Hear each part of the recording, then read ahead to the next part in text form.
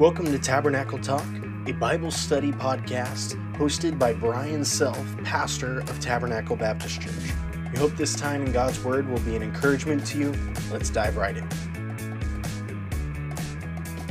Hello, and welcome back to Tabernacle Talk. Today we are in Acts chapter 12. And as we've been reading through the book of Acts, it has primarily been good news.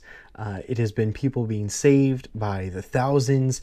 We saw 3,000 saved at Pentecost. We saw 5,000 people saved at Solomon's Colonnade. We saw even those that were deeply against the gospel and against Christians being saved. We saw those that were ostracized, the Samaritans, the Ethiopian eunuch, the Greeks, the Gentiles. Everyone's getting saved. Everyone's getting in on the party. And it's been mostly good news so far, with the exception of the story of Ananias and Sapphira, with kind of that attack from inside the church where Satan convinced them that they needed to try and trick God and trick the church and trick people, and they listened to him in that. Then we saw in the story of Stephen where he gave his life confessing Christ, and how God used that to then spread the gospel out across all of that area. Jesus had told the disciples, "You will be witnesses to me in Jerusalem, Judea, Samaria, and the uttermost parts of the earth." Everyone was kind of staying in Jerusalem right at the beginning, and then God, through the suffering, through the persecution, managed to send the gospel in every direction. And even in the hard times, God was still working, and lives were being transformed. Now in chapter 12, we are seeing again some persecution that is taking place against them. Now, about that time, Herod the king laid hands on some who belonged to the church to do them harm. And he had James, the brother of John, executed with a sword. James was one of the 12 apostles, and he was one of the sons of thunder, and he's gone off the pages of history with just a few words. And what a thought, that if even the apostles themselves, their whole lives can end just like that, how much more us Christians today? Many times we have very elevated views of ourselves. We think that we're really important and that God might be really lucky to have us, or we can't imagine what maybe our church would do, or what those in our life would do without us. But we need to constantly remember the words of Scripture, that we are simply dust, that we are a vapor, we are a mist that is here today and is gone tomorrow. That doesn't take away from the value that our life has, as we talked about a few days ago, that we are made in the image of Christ. But we do not need to think more highly of ourselves than we should. If you hear my daughter in the background, I apologize. She's calling for her mama, and unfortunately, I am not her mama.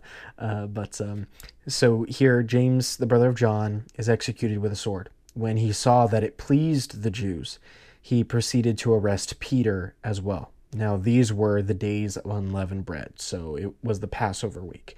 This could have been anywhere from, if I remember correctly, somewhere between 1 and 10 years from the Passover week when Jesus was crucified. So he arrests Peter. He's already killed James. That's 2/3 of Jesus's kind of inner circle of the ones that he took up to the Mount of Transfiguration with him, of some of the ones that were closest to him, nearest to him, even in the Garden of Gethsemane. 2/3 of them have now been arrested by Herod.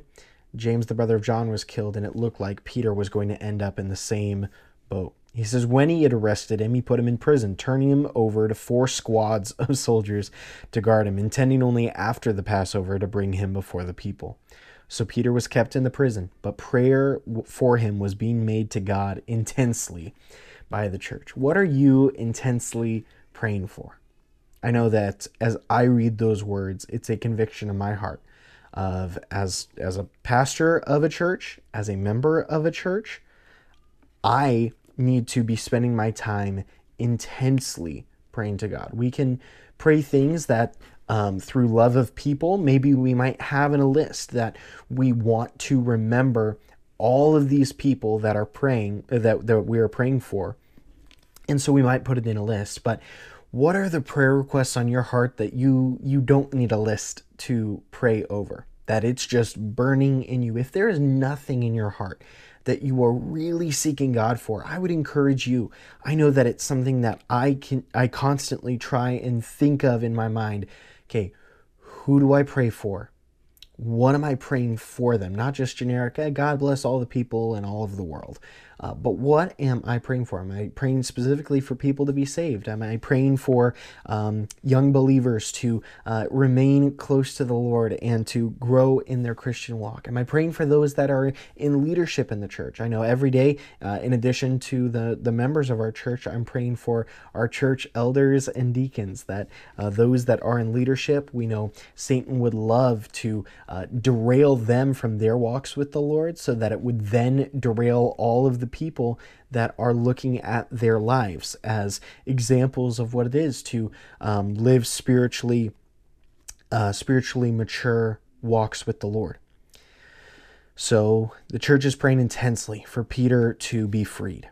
On the very night when Herod was about to bring him forward, Peter was sleeping between two soldiers bound with two chains, and guards in front of the door were watching over the prison. The picture that Luke here is painting for us is he was trapped. He was trapped. It says, "Behold, an angel of the Lord suddenly stood near Peter, and a light shone in the cell. And he struck Peter's side and woke him, saying, 'Get up quickly.' And his chains fell off his hands." I think it's so cool here in the book of Acts how many times the angels are mentioned, how many times heaven is working on behalf of the people. And there are many superstitions that there are about angels. There are many things that people say that are not accurate to Scripture. But if we believe that God is real, and if we believe that the devil is real, then we know that the angels and the demons are real as well. And the demons do the work of Satan. And while they don't quite have the organizational skills that sometimes they are accused of having, the angels that serve God do so in a wonderful work. I think of even what Satan tried to tell Jesus in his temptation, where he quotes Psalm, I believe it's 90 or 91, where he says, "He will give his angels charge concerning you, lest at any time you dash your foot against a stone." Do you know this? You can't stub your toe without God specifically allowing it. That he has angels that are protecting you, that are watching over you. What a comfort that is. That whatever suffering we do endure, it's because God has a purpose for it.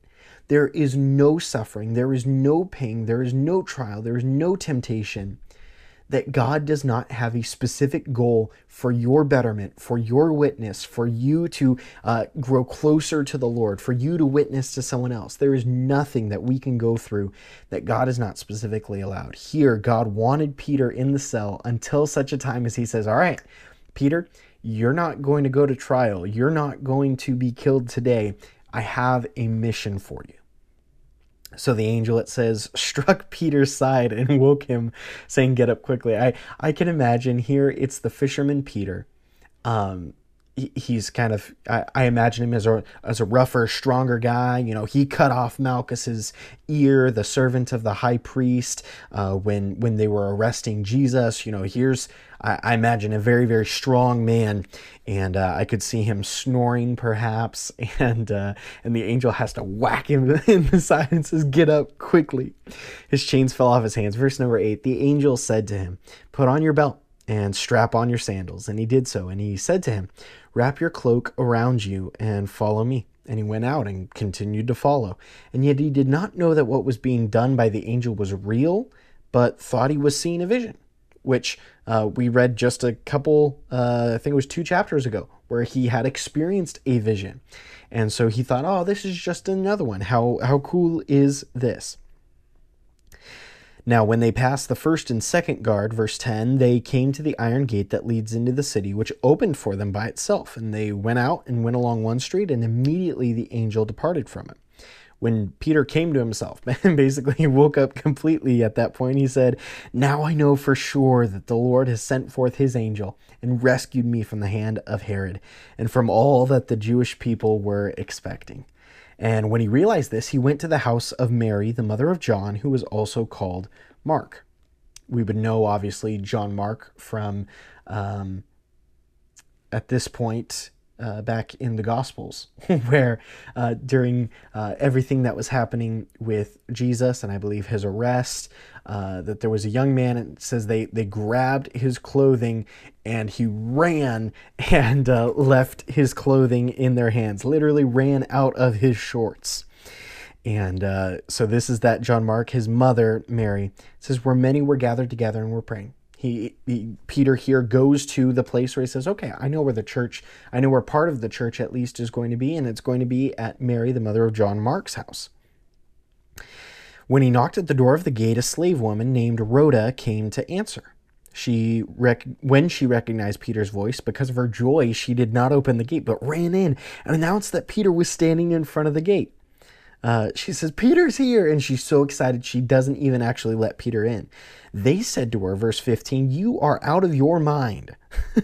But she kept insisting that it was, so they said, "It is his angel. It's his spirit. Like he died, they killed him, and now his spirit is with us." It's so funny that here they were praying intensely for Peter to be released. And yet when Peter was right there, they didn't believe it. May we be ones that when we pray for something, let's pray something so big that it would be unbelievable for God to answer that prayer. And let's pray in faith, believing genuinely that God could accomplish that prayer. Verse 16, but Peter continued knocking, and when they had opened the door, they saw him and were amazed. But motioning to them with his hands to be silent, he described to them how the Lord had led him out of the prison. And he said, "Report these things to James and the brothers." This James would be the stepbrother of Jesus, Mary and Joseph's son, James. And he was kind of the pastor of, or at least kind of one of the main pastors of the church that was at Jerusalem. He wrote the book of James that you could read later in the New Testament. So after he says, "Report these things to James and the brothers," then he left and went to another place, because I'm certain a lot of noise was made when they discovered that Peter was free. Verse 18, now when day came, there was no small disturbance among the soldiers as to what could have become of Peter. When Herod had searched for him and had not found him, he examined the guards and ordered that they be led away to execution. Then he went down from Judea to Caesarea and was spending time there. And we're going to see tomorrow what happens to this Herod, one that delivered Jesus and here killed James, the brother of John, and attempted to kill Peter. And we're going to see what happens to him. He is, I believe, the son, it might be grandson by this point. I'll look it up before the next episode, of the King Herod that had ordered the deaths of the babies in Bethlehem. And he was a very, very wicked man, and the son of a very, very wicked man. And we'll see what God does with wicked rulers tomorrow. But I want to encourage us today, whether God leads us to heaven like he did with James, the brother of John, or whether he leads us into deliverance and freedom like he did with Peter here. God is still good, and whatever he ordains for us, we can take as marching orders, as mission. When something happens, it's not God, why did you allow this, as in, I don't deserve any of this. It's God, why did you allow this, as in, what is my purpose as a result of this? God, you have me in the prison. God, am I here to praise you? Am I here to be rescued out? God, am I here to witness to a guard? What is my purpose? And I'd encourage all of us in times of difficulty and sadness and trials and hardships. Don't ask God, why is this happening to me? Ask God, what do you have for me to do? When we suffer, God is saying, I am putting you in the place of Jesus. Jesus was the suffering servant, the one who bought salvation for all mankind. He was acquainted with grief. And when he does, that means that he is suffering those trials so that he is able to help everyone that is going through difficulty. The same is true for us. We are priests like our Messiah. And if God puts us through suffering, it's for an incredible mission, an incredible goal. And let's pray for that heavenly mindset that says, God, I'm not focused here on this earth. Things aren't the important thing. My health isn't even the important thing. What the important thing is people. Help me to realize how I can reach people, how I can serve people, how I can love people, how I can pray for people through what's happening here. As you do so, remember, there are angels that he has surrounding you, guarding you, and anything that comes through his express command, and we can rest in the sovereignty of God, that he has good plans, even if in the moment they don't seem like good plans to our natural, earthly-minded eyes. Hope that would be an encouragement to you today, and look forward to seeing the downfall of Herod tomorrow.